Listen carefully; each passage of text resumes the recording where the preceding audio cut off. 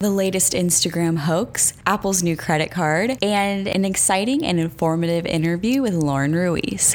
Welcome to Working Girl Talk.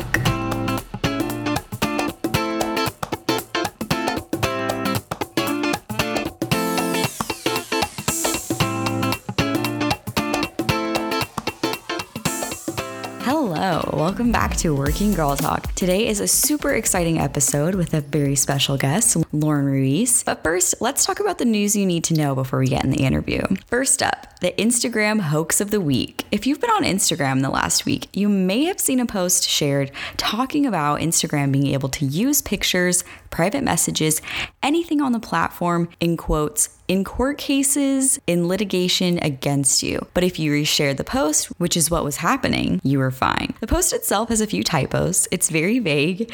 This post and even similar ones have made their way around the gram before, but it's not real. The versions of the hoax first began spreading on Instagram and Facebook in 2012, when the two social networks first made adjustments to their terms of service. At the time, people were worried the changes would allow the companies to do anything they wanted with their users' content. But this time, it fooled a lot of celebrities, followed by a lot of people. Wired even said that tens of millions fell for it. Some of the celebrities that reposted the hoax post, were Rob Lowe, Usher, Rita Wilson, Julia Roberts, Taraji Henson, 2 Chainz, and Adriana Lima, according to TMZ, and plenty more after that.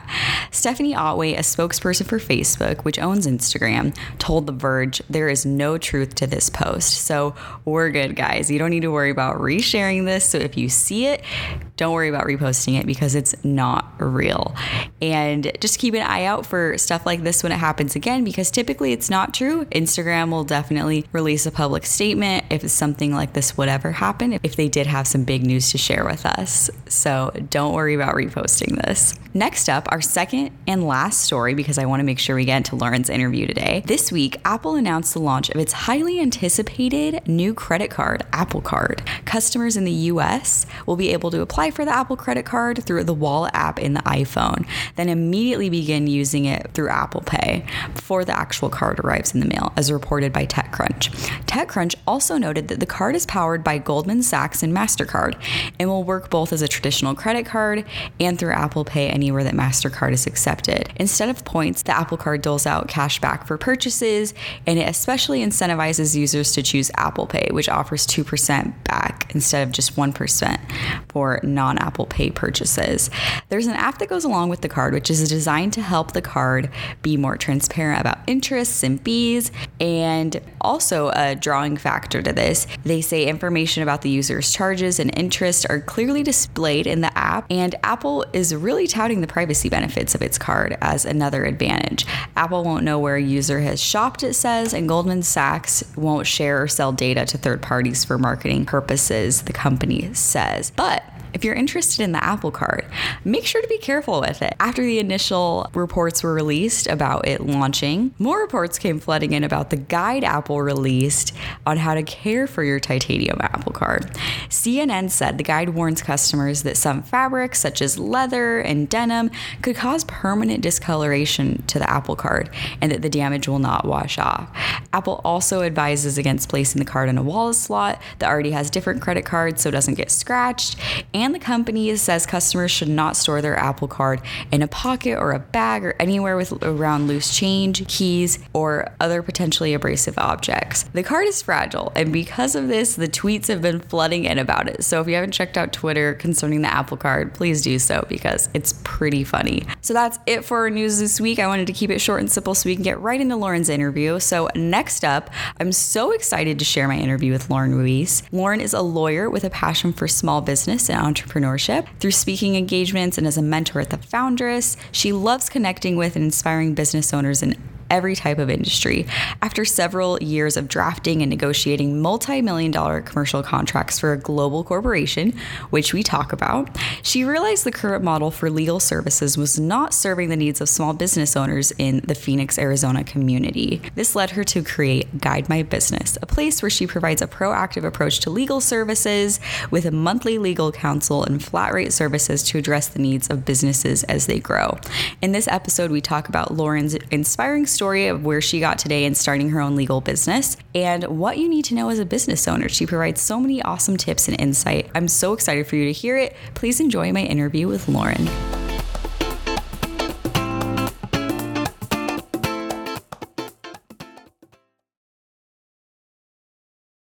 I'm so excited to have Lauren Ruiz on Working Girl Talk today. Lauren is a lawyer, a business owner, an entrepreneur. She attended the University of Arizona. That's where she got her law degree. She's also a mentor at The Foundress, which she's going to talk a little bit more about today. She's a guru on all things small business and entrepreneurship. Am I missing anything? I feel like that's a long list. You're welcome. Great, actually. Awesome. Perfect. So welcome to the show, Lauren. So excited to have you. So we're going to go back in time a little bit today. So I kind of want to start with your experience getting into the law field, leading up to your small business. And I'm sure we'll go throughout this a lot today, but kind of just that general, like, where did it start? How did we get to owning your own business? Yeah. So I always knew business was going to be the path that I was on. I applied to college going in for a finance degree. And I went to the University of Arizona where the Eller College of Management offers a entrepreneurship degree as well. So I applied for that, got into that program, and was really enjoying the entrepreneurship side of things. My parents own their own small business, and I'd always seen that. So when I was kind of wrapping up college, I thought I was going to go get a finance job. You know, that was my degree. This entrepreneurship thing was fun, but our team, though great, didn't have a, viable idea. We weren't going to launch. But I just wasn't passionate about going into finance. Mm-hmm. During the entrepreneurship program, we did have mock legal counsel, which were third-year law students from next door, and that really piqued my interest. I don't know if it's because I'm, nosy at heart and love to hear other people's business and be a sounding board and give ideas. Law definitely gives you a vehicle for that. But also I just really wanted to stay in the business world. Mm-hmm. With parents that were, small business owners, I had seen that lifestyle modeled, and I thought eventually one day that's where I would end up. I didn't think it would be this soon, if I'm being completely honest, but I decided to go to law school. And that was kind of a quick decision. I wanted to validate the decision, so I worked at a law firm during my senior year. So I had 2 majors. I was working at a law firm to make sure that what I was doing was the right decision, and I got in and just kind of jumped right into it. Because I was trying to figure out where I was going to lead, I thought, well, maybe I'll do trust and estates, and I really enjoyed that. I volunteered with Wills for Heroes, which does wills and documents for first responders and their families. And I was like, I really like that. That's great. I feel like I'm really helping people out. But at the end of the day, it just wasn't really the answer. I just saw a lot of, different aspects that it didn't feel like the creative side where you got to see kind of different features. At the end of the day, it was kind of same situations, just trying to figure out, where to put people's money. And I was like, not quite sold. So as I, was in law school, I took all the business classes, and I really enjoyed the negotiation business side of things, and started to really focus on, well, what could I do in business? They always tell you in law school, it's kind of like a general path. You're supposed to do law review, you're supposed to, do a clerkship at the court, and then you're supposed to go work for a law firm. And naturally, of course, I didn't do any of that. Instead, I did volunteering, and I worked at the family court, the bankruptcy court, did Wills for Heroes, and just found things that I was passionate about, and then focused my studies on the business side. So by the time that we were applying for internships our second year, I applied to work at Honeywell. So I actually never went to a firm. Okay. So I actually went in-house at Honeywell, and I negotiated our service contracts and did merger and acquisitions there, which was an amazing experience. They kind of throw you into the fire. I did an internship there, got to do quite a bit, and then they offered me a job going into my 3rd year of law school. So I worked part-time my 3rd year of law school at Honeywell, kind of continuing my internship. So it was really nice. It took a kind of, that concern of looking for the right job off of my 3rd year, and I kind of knew where I was going. I ended up staying at Honeywell for 3 years after that. So it was a very unexpected path, but I just kind of kept true each kind of turning point. You know, oh, well, I was going to do finance, so I should go get a finance job. And I was like, that's not where I see this going, and let's take a pivot. And so I pivoted into, you know, law school, and they tell you this is the path. And I was like, well, I don't think that's my path. So then I pivoted again and stuck with business, which is, I think, staying true to that and not trying to kind of go down the clerkship path or the different general law firm path is what probably opened up the door to working at Honeywell and getting to work in a really great law department. But it wasn't the general path, and, you know, I think that worked out really well for me. That is so cool. Okay, wow, what a big company too, that like that's your first one right out of school. Yeah. Very cool. So it sounds like Honeywell was great. Like, what a great experience that is. So what kind of drove you to decide you wanted to start doing it, like have your own thing, and like what did that look like? Did you get any pushback, like you're crazy, or like anything like that? Yeah. So like, how did that look? So it's funny because we're hitting like the year mark, like right around this time. So I'm reflecting back. I was talking with a friend last night to last year, and you go, oh my gosh, this time last year I was quitting my corporate job. Like, I had a paycheck, like I knew every 2 weeks like where the money was going to come from to pay the mortgage, and I was, you know, talking with my long-term boyfriend about, you know, what our next steps were. And he's a dentist here in town. He's an associate, so he works corporate too. And someday he'll own his own practice, and someday we'll have a family, and kind of all of those somedays, and you add up and you like try to look at what the work-life balance you want is and what that's gonna be. And so those were kind of the weights of the decisions. I did really enjoy working at Honeywell. It's a fantastic company to work for, and it was actually a very large female law department. So like, cool. I think everyone above me when I first started Honeywell was a female, which was great. I mean, really great. But at the end of the day, it's corporate. It's a different culture. So Guide My Business was born before I left my corporate job. Was there a great foundation of plans laid? No, not necessarily. I was kind of in a position at Honeywell where I was so busy. I really didn't have, what I was striving for was the work-life balance. I was missing I would try to go to the gym. I'd miss, you know, the class that I scheduled.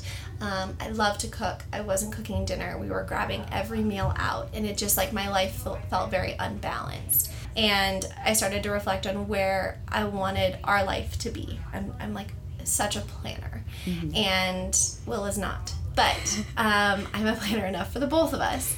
And we both came from families that had their own business, and we grew up where I could call my dad at any moment and he would answer the phone. Didn't mean that I would get to talk to him. Sometimes he'd be like, is everything okay? Great, I'll give you a call back. But I always had accessibility to my family, and I really enjoyed it. And so when I started thinking like what I want my life to be, why did I go to law school? What am I passionate about? It really was to provide a more scalable lifestyle and an ability for me to actually work in the community. And so then you start playing when is the right time? So I had actually created Guide My Business, the name, and started an Instagram account. And if you scroll really far back, I really should delete those. If you scroll far back, you'll actually see a lot of stock images and, you know, just me kind of like probably wandering thoughts. I haven't even gone back and looked at the captions, really. But I was just trying to put something out there. I think it had become an outlet. I wasn't doing any work for anyone. I didn't have, you know, I always knew that when I was ready to do it, I'd go out and I'd get malpractice insurance and I'd really get everything signed up. But I kind of I needed this like placeholder of something I was thinking I was going to do. We started talking about it this time last year, and I was going to leave Honeywell, but it was what's next was still the question mark, even though I had planted some seeds. I don't think I was like fully ready to just dive into my own business and be my own source of income. So I had actually considered, you know, maybe I'll go in-house someplace else. Maybe a more local company, a smaller company. Maybe that'll give me the feel that I'm wanting.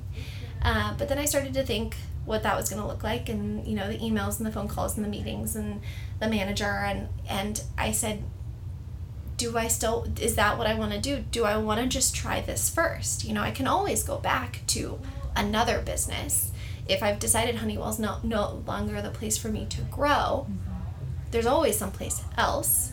Am I willing to take the risk and just kind of jump into it on my own? At the same time, I had a friend who had left her law job. She had a very different path as well. She never kind of did, the planned, go kind of the general path they kind of lay out for you in law school. She had always kind of created her own path, and she had started her own firm, and I was seeing her success in that firm. I was seeing my friends' successes and the communities they were building through their small businesses, and I was just kind of jealous, honestly. Here I was commuting to work for a job, and I had also taken a promotion I wasn't passionate. And you kind of look at the timeline of how long am I going to endure this before the next opportunity? I think I'm just going to create my own opportunity. So I put my 2 weeks in. I worked up until the last moment.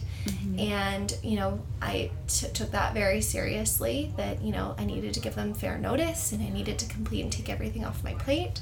I walked out that day, went and got a massage. I think I binge watched some Netflix. It was a Friday. I had my weekend, and then Monday morning I opened up my laptop and I was like, so how am I going to get a client? What is next? Yeah. And just trying to get out of my corporate bubble was really the what was next. Everything comes from relationships and connections, and so I knew that was kind of the first place to start. Wow, that is incredible. Also, you're great at storytelling. That is so. Or just long-winded. No, that you hit on so many important points that I think relate to so many other women too. Like the whole fact, work-life balance, that you made schedules to go to the gym and you couldn't fulfill, you didn't show up. I think so many people resonate with that, and the fact that that is scary to just be you know what, if not now, when? So many people. So what do you think, why? I mean, I feel there are so many factors that helped you kind of make that moment. For somebody who is scared, because I feel a lot of people do think whether that path is starting their own business or finding the right business to work for, they are scared. It's if not now, when? But I don't know, there are a lot of reservations there. Any tips or advice on somebody to kind of get over that hurdle to really find what they're passionate about? I would say the biggest thing is having a support system. So to be totally honest, I didn't just announce it on my personal Instagram. I didn't tell every friend over a glass of wine what I was doing. It was a very personal decision because you're taking a big risk. You have to be aware of that. But you have to have a support system to do it. It's not always glamorous. You think you're going to leave your corporate job, the 9 to 5, and you're like, oh, I'll just, set my own hours. Well, your own hours looks like 24/7, and, there's not a solid paycheck that comes in, and we all have our responsibilities, and those don't just stop when you have a new passion. So I was really cognizant of that, and I'm really not a risk taker. I think when I tell my story or reflect back on it, people are like, oh, do you always just make these spur of the moment, decisions? And I really don't. I think everything's rooted in where I want to go. And if something's not serving me anymore, I just try to think of a solution to that. And so we actually had sat around at dinner, Will and I, and talked about what we wanted our future to look like, and talked about how I was feeling at my current job. And the conversation ended with me in tears. I was just frustrated, and I didn't have any control over the situation. And I decided to kind of seek some control. What you need in order to make those decisions is, someone that's there when it's not great. But it's more stressful than you think. The first 2 months I started my firm, I didn't make $1. It was really about getting out into the community and making connections, not handing someone a business card, not trying to sell my services, just getting out there and trying to find my place in the community and try to determine how I wanted to run my practice and what I wanted it to be rooted in. And so when you're not making any money, you really realize how much you spend. Just groceries, a dinner, a quick, salad and the drive-through that really starts to kind of be apparent. But I had a good backstop. Will was willing to financially support me. I'm a very do-it-yourself person, and I refused to take $1 until I got to the point where I was just stressed. And he was like, you don't have to be stressed. You know, I'm here if you need anything. And honestly, he checked in on me more than I like asked for help. And then finally one day when he asked for help, I just said, yeah, you know, it would really help if. And so having someone and a financial plan is huge.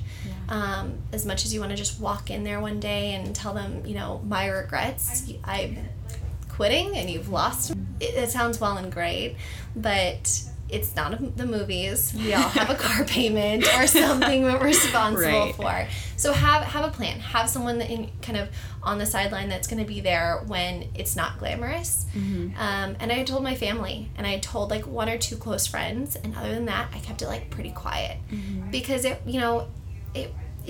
was my decision, and I really needed the chance to kind of like see it through without having someone else's opinion. Like I didn't want to rationalize kind of my game plan to a friend of mine. Not that they would not have been supportive. I'm sure all of them would have been.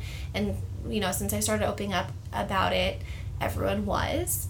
But I just needed it to be my thing. I needed to kind of explore and kind of fumble a little bit on my own. Yeah, I get away from those external voices, and I totally agree. That's especially when it's like your business now too. Like you're gonna have to be more reliant on yourself. Like right off the gates, if you're too reliant on the opinions of others. Does that make sense? Like that's probably hard. And I think also, you know, coming from corporate, right? We, you know, I think a lot of people, you know, that's kind of the lifestyle a lot of us live. But if you're having the feelings that you want to do something else, that this is not what you're passionate about, that you have a different path, it doesn't mean your friends will always understand. I think some of us are built that way, and some of us stumble upon it, and some of us want the safety and the reliability of working for someone else, and that creates the work-life balance that they want. So there's no right or wrong answer. I've obviously shown that there's not one path, even when you're kind of in something that's as regulated and kind of traditional as law. And you just learn kind of while you're doing it. Yeah, for sure. And then something you said jumped out at me when you said like the whole like first 2 months, like you didn't make a dime, and that was just all about making connections. Because a lot of people, when they're starting like their new business or their side hustle or whatever it may be, I feel like connections is huge for whatever industry you're in. Like how did you go about that? Like any insight to what other people can do to make those connections? Well, thank God we have like social media. I think I just kind of got to the point where I was going and looking for different events, and trying to tap into different circles too. I wasn't trying to remain like in one certain area because I just didn't know where I belonged. Right. You know, I needed to find a place where I belonged, and I tried out a bunch of different things. We live in a city, you know, here in Phoenix, where there's so many options for entrepreneurs or people who are thinking about starting their own business, who have a side hustle. I mean, different times of the day, week. I mean, weekends, whatever kind of floats your boats. And so I was kind of doing a lot of them, and I was testing out what I thought was going, you know, to be a good fit for me. And you find certain groups don't, you know, aren't a good fit. They don't fit your kind of goals or your vision. Or you just, sometimes it's a personality match too. You know, you want to find people that are really going to foster growth and where the connections are going to feel very genuine. So for me, it wasn't a kind of a vehicle where I was going to be handing a business card out to someone, you know, and trying to follow up with them and remind them to refer to me. I just wanted to build a connection with someone and let my firm kind of let those connections and the kind of my initial clients really guide where it went. I had a general vision in mind. I wanted to make it approachable. I wanted to make it accessible.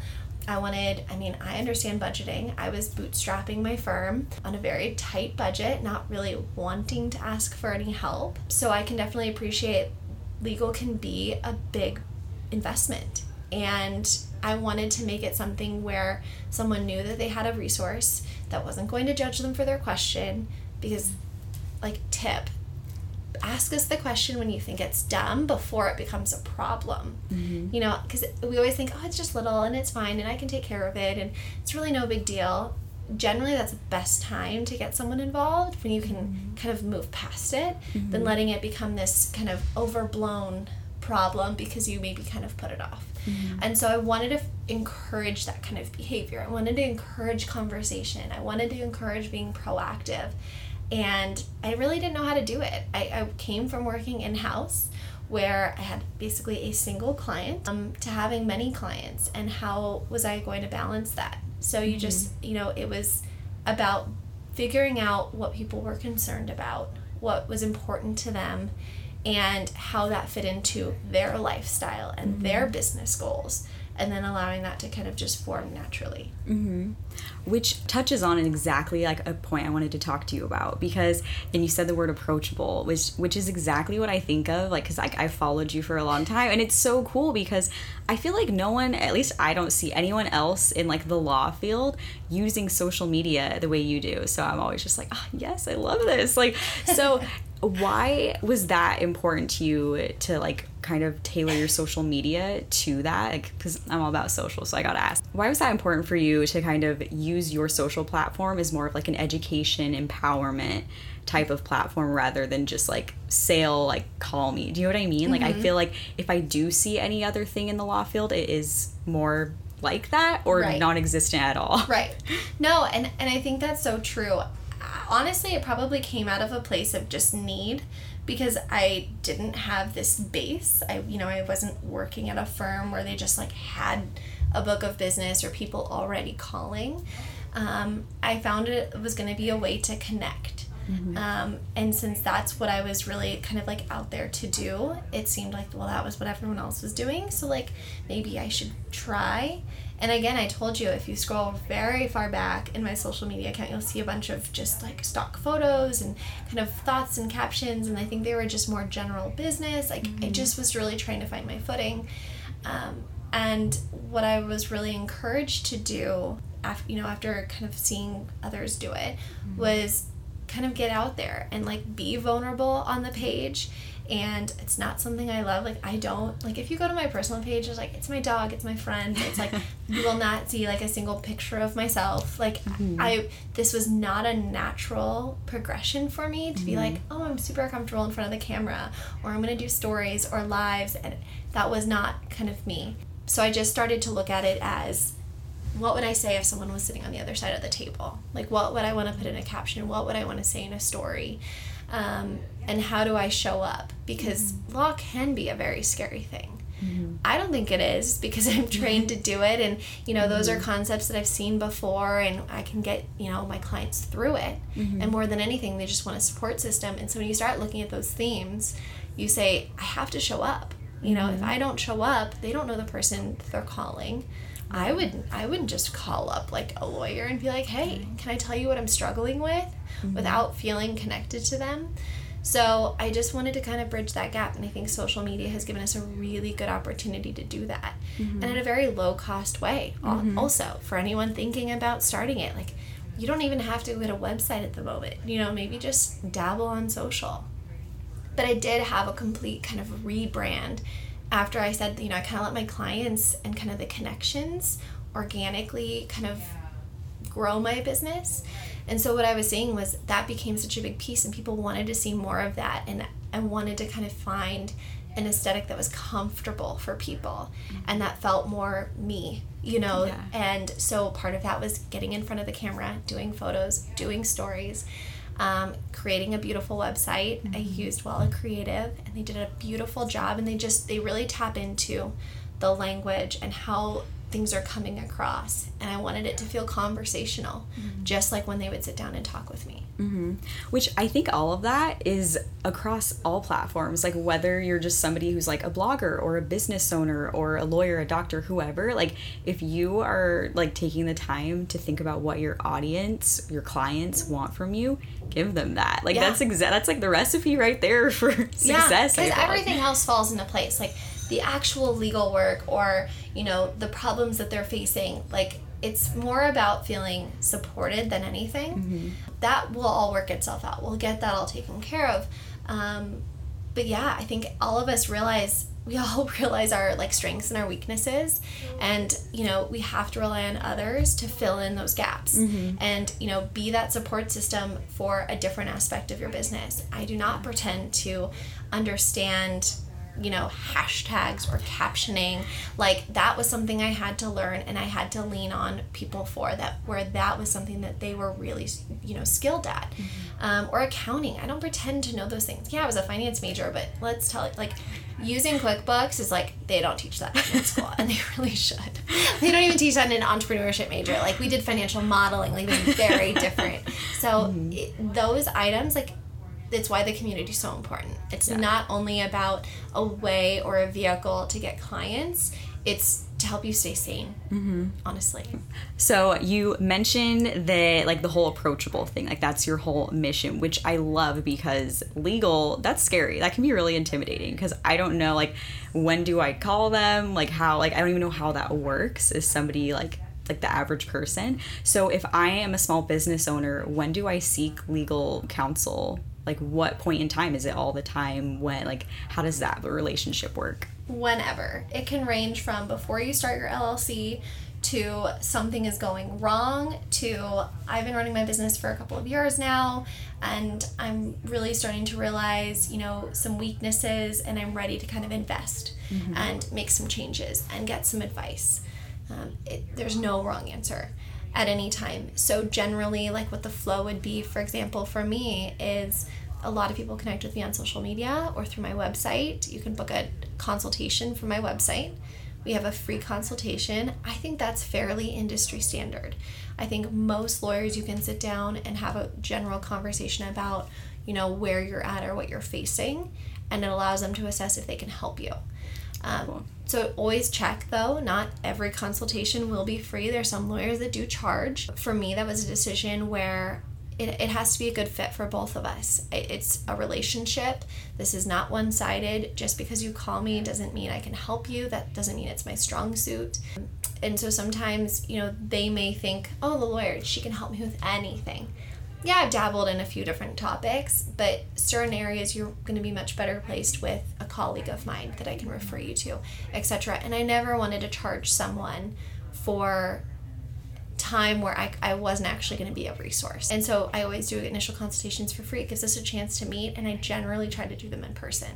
Cool. I love that personal touch. Especially nowadays when a lot of people have side hustles or things that, like, it's in that gray area. Like, is it a business? Is it not? Like, even like a podcast, a blog. Should people who have these like unconventional businesses, like a blog, let's say you have a blog, like, you may be making money, you may be making like money sporadically or not even at all, but like, should you like make it an LLC, like an official business, like seek legal help? At what point, if so?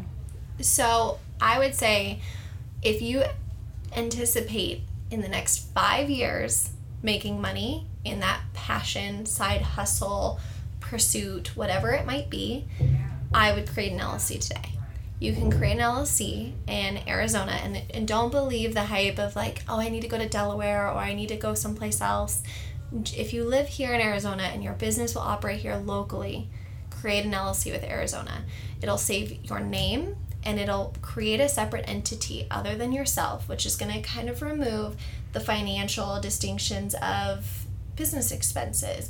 It'll allow you to go apply for a free EIN from the IRS, which will allow you to open up a business bank account and start tracking those expenses and start, depositing money that you might be making.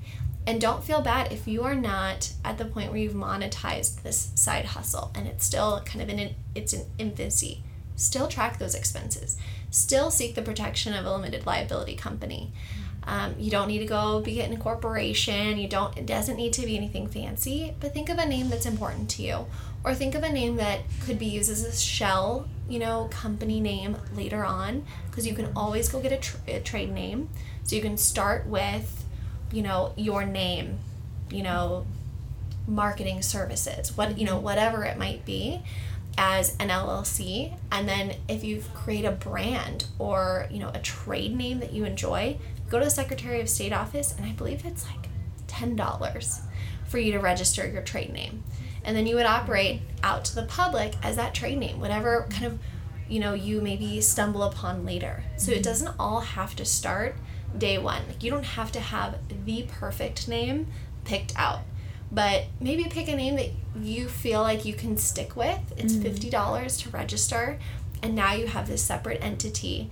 You can track your business expenses. You can go get a bank account, and you have the liability protection of a business. Yeah, I love that. Okay, so many great tips. Also, I feel like that is a hang up for people. Like, anytime I've ever talked to people, it's like, oh, I don't really know the name. Like, which is like dumb, but that's always the hang up. And like, I feel that, like, no shame. Like, that always is the hang up. That was me too. I think when I was like when mine was, you know, kind of this passion project, you know, and I wasn't even pursuing it. Like, I wasn't making money. Like, when I first registered, I didn't make money for, I would say it was probably the first 11 months that I had my LLC. I didn't make a dime, and that's okay. But it's $50, and what a good investment. And then, for example, if you are driving to networking, or you do have a gig, or whatever it might be that requires you to drive, you can write off your mileage. You can start to track that. There's an app for everything. You can track all of that. And now, you know, that printer that you bought, or the new laptop, because, you know, all of those that are business expenses, you can start to kind of keep a track of. And yeah, it might be your personal bank account funding those, and that's for a little bit, and that's okay. Generally, the IRS says that if you don't make money, I would say it's either 2 out of the 5 or 3 out of the 5 years of a business, it's actually just a hobby. So at that point, you'll start to kind of run into the issues of, is this pursuit actually working out? But before that, give yourself a chance. What's a common mistake you see business owners making? The funny thing is, so I'm sitting here trying to think of what the right answer for that would be, and there's not a common theme. You know, there's not like one wrong thing we're all doing, right? Because we're all different, and we're all putting our efforts and focus into different aspects of our business, and different businesses have so many different elements. So what I would generally say, kind of one sticking point that I would point out would be, know what you're signing. I think a big feature of my business, it has been contract review. And because we live in a world where everything is governed by contracts. Unfortunately, we live in a world where it's kind of a make-me culture. You know, no one's going to do what they're supposed to do just because they want to. They're going to do it because you have some mechanism to enforce your agreement. So you'll see a lot of NDAs, vendor agreements, customer agreements, I mean, you name it, lease agreements. All of those items are very important. They have terms in there that you might gloss over, that you kind of don't see the full impact of, or they may be lacking terms that could add additional protection and be putting your business at risk because they are silent on those issues. So if you're sitting there and you're just signing contracts because you like the person and you kind of breeze through it and you think it's fine, just sit down and take a second to kind of reflect on it and be sure that you know exactly what you're signing. Because these agreements, you know, generally they don't govern the day-to-day. They govern the problems that we don't anticipate.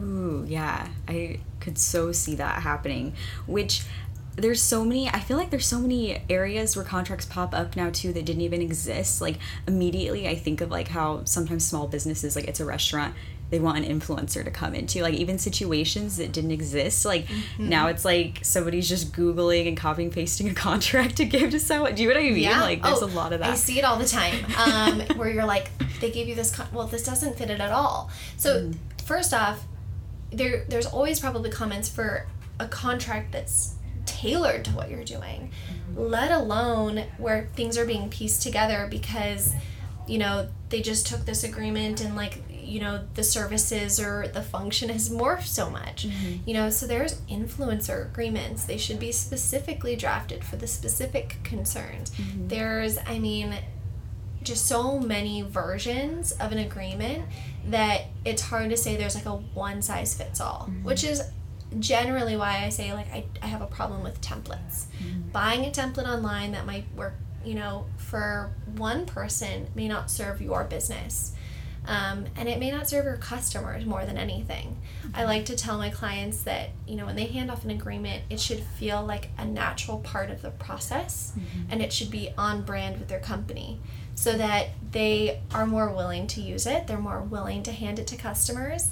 The biggest thing I would say is if you're signing a contract from someone else, don't be afraid to push back. I think we're all kind of like, you don't want to upset anyone and you don't want to push any buttons and you think that they're going to be offended if, you know, they come back with comments. If you come back with comments on a specific item, that just shows that they're getting into business with someone who pays attention. And I think most people would agree that that's a good feature to have in someone that you're going to be doing a business relationship with. I am not suggesting that you tear their document to pieces. I'm just suggesting there's certain elements that you should be really mindful of and you should honor in your business and be empowered to go out and you know, request those changes and collaborate, because that's the time to do it. The concept of just sign it, we'll work those things out later, don't generally work out. Right. And then if you, because I'm just so unfamiliar, like that, I'm like eating this up, I'm unfamiliar with this at all. Like, so if you are a business owner and you kind of did just use a template, and let's go with this, like this influencer example, is that like contract really legit actually with the lawyer? Okay. Yeah. So I'm not saying that at some point everyone doesn't go through the phase where maybe they just pull something because they need something in the moment. But if you're going to use it over and over again, you need to think about investing something that fits your business. Yeah. Because it can be very off-putting to clients when they read something and you're like, oh, well, that doesn't really apply here. Or, you know, where the language is maybe too strong or too weak. You know, you have to really stick up for yourself. I think a lot of people want to make it easy, and sometimes they make it too easy. Oh, I want a one-page agreement. Well, you probably can't protect you or the customer, because you have to remember the agreement is not only for you and to serve you, it's to also serve the other party. And so a one-page agreement probably isn't serving anyone. What's the one thing you wish you knew before starting your business? How to handle scheduling. I think when we get comfortable in a corporate job, we kind of have those like day-to-day responsibilities. You know, you kind of have that flow. And when you go off on your own, first off, you think like, oh, I'm never going to work. You know, like, I don't know. We always have these like pipe dreams of like, oh, I'm going to work 3 days a week, or, right, like I'm only going to work at these times. Right. Know that you're going to be flexible and get comfortable with that, because like sometimes I have done everything I'm supposed to do, and it's 1 o'clock in the afternoon and I do not know what to do with myself. Like, I feel guilty. I'm like, well, can I look at my newsletter? Like, what should I do? And I think it's a lot of it's just building out a calendar that you're comfortable with, where you know that all of your priorities are being met, that you're setting clear expectation with your clients. But it's okay to have downtime, and it's okay to like turn the computer off. I think sometimes when we first start, it's like overwhelming. It's like an all-consuming business, and it doesn't have to be that way. You know, honor and serve why you did this. And so I said mine was so that I can make it to the gym. Emails can wait. I'm gonna go to the gym. Or, you know what? We're gonna make dinner tonight, and it's like time to turn it off. I really do try to honor like normal business hours, unless it's an emergency and I really feel like I need to help a client out. Another thing I will say, no texting. I do not text clients, and I know I want to be super approachable and I want to be there for them, and I want it to be easy for them to connect with me.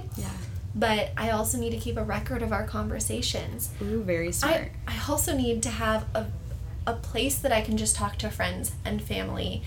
And I just felt like texting was that place where it wasn't serving my clients well. I couldn't, you can't like unread them, you can't file them away. And so it was this place where like I'm out running errands, I'm meeting with a client, and someone texts me. Now it's this other thing on the top of my head, like, okay, that's on my to-do list, like make sure I note that. And if it was in my inbox, I'd get to it. So that was something that I think I would tell everyone to do, is set expectations up front with your clients and honor them. I have like kind of a general text message I'll send to someone if they text me.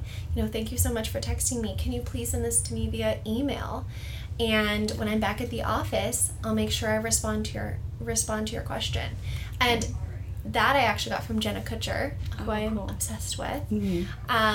But I was like, you know what? That's so true. Like, you know, I can be accessible in so many ways. I mean, I get every email just as quickly as I get every text. Right. You know, and I don't care that you don't need to write a formal email to me or anything. It can be your thought that you would put in a text message, but now I've got a record of it, and I have a place where I can put those reminders. I can, you know, really track those things. And so if that's something you want to do, honor it, put it in your contract, be upfront with clients, and that's why you're doing it, and they'll respect you for it.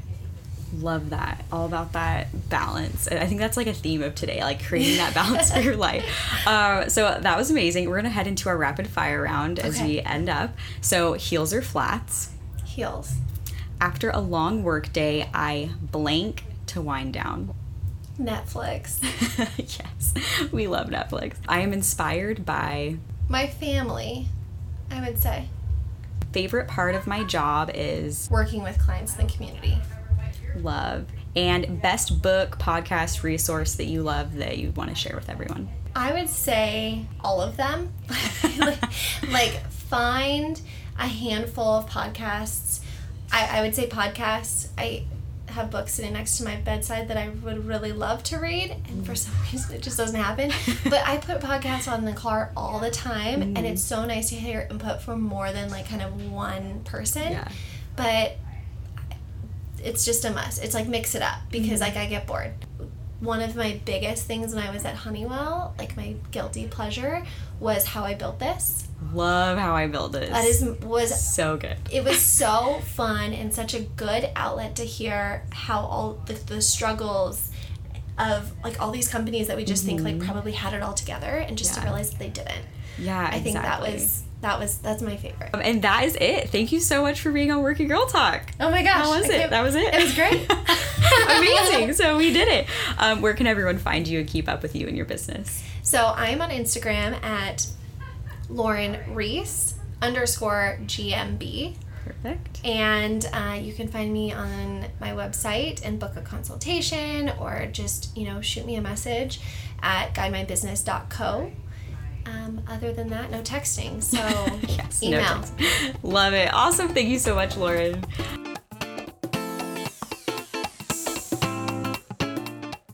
Thank you so much for listening to my interview with Lauren. You can follow her and her company at Lauren Ruiz _GMB on Instagram, and make sure to check out her website, guidemybusiness.co. My Friday favorite today is, you guessed it, it's Lauren's business, Guide My Business. So make sure to check out her website. Her website is beautifully created, so friendly, and definitely check out her social media, because I meant what I said on the podcast. She is doing social media right, especially in an industry that is not utilizing it that well. So her content is really inspiring, really helpful, so definitely check her out. Thank you so much for listening. If you liked today's episode, please leave a 5-star review in the podcast app or wherever you're listening to ensure that Working Girl Talk keeps spreading to all the other working girls out there. Thanks so much. I'll talk to you next week.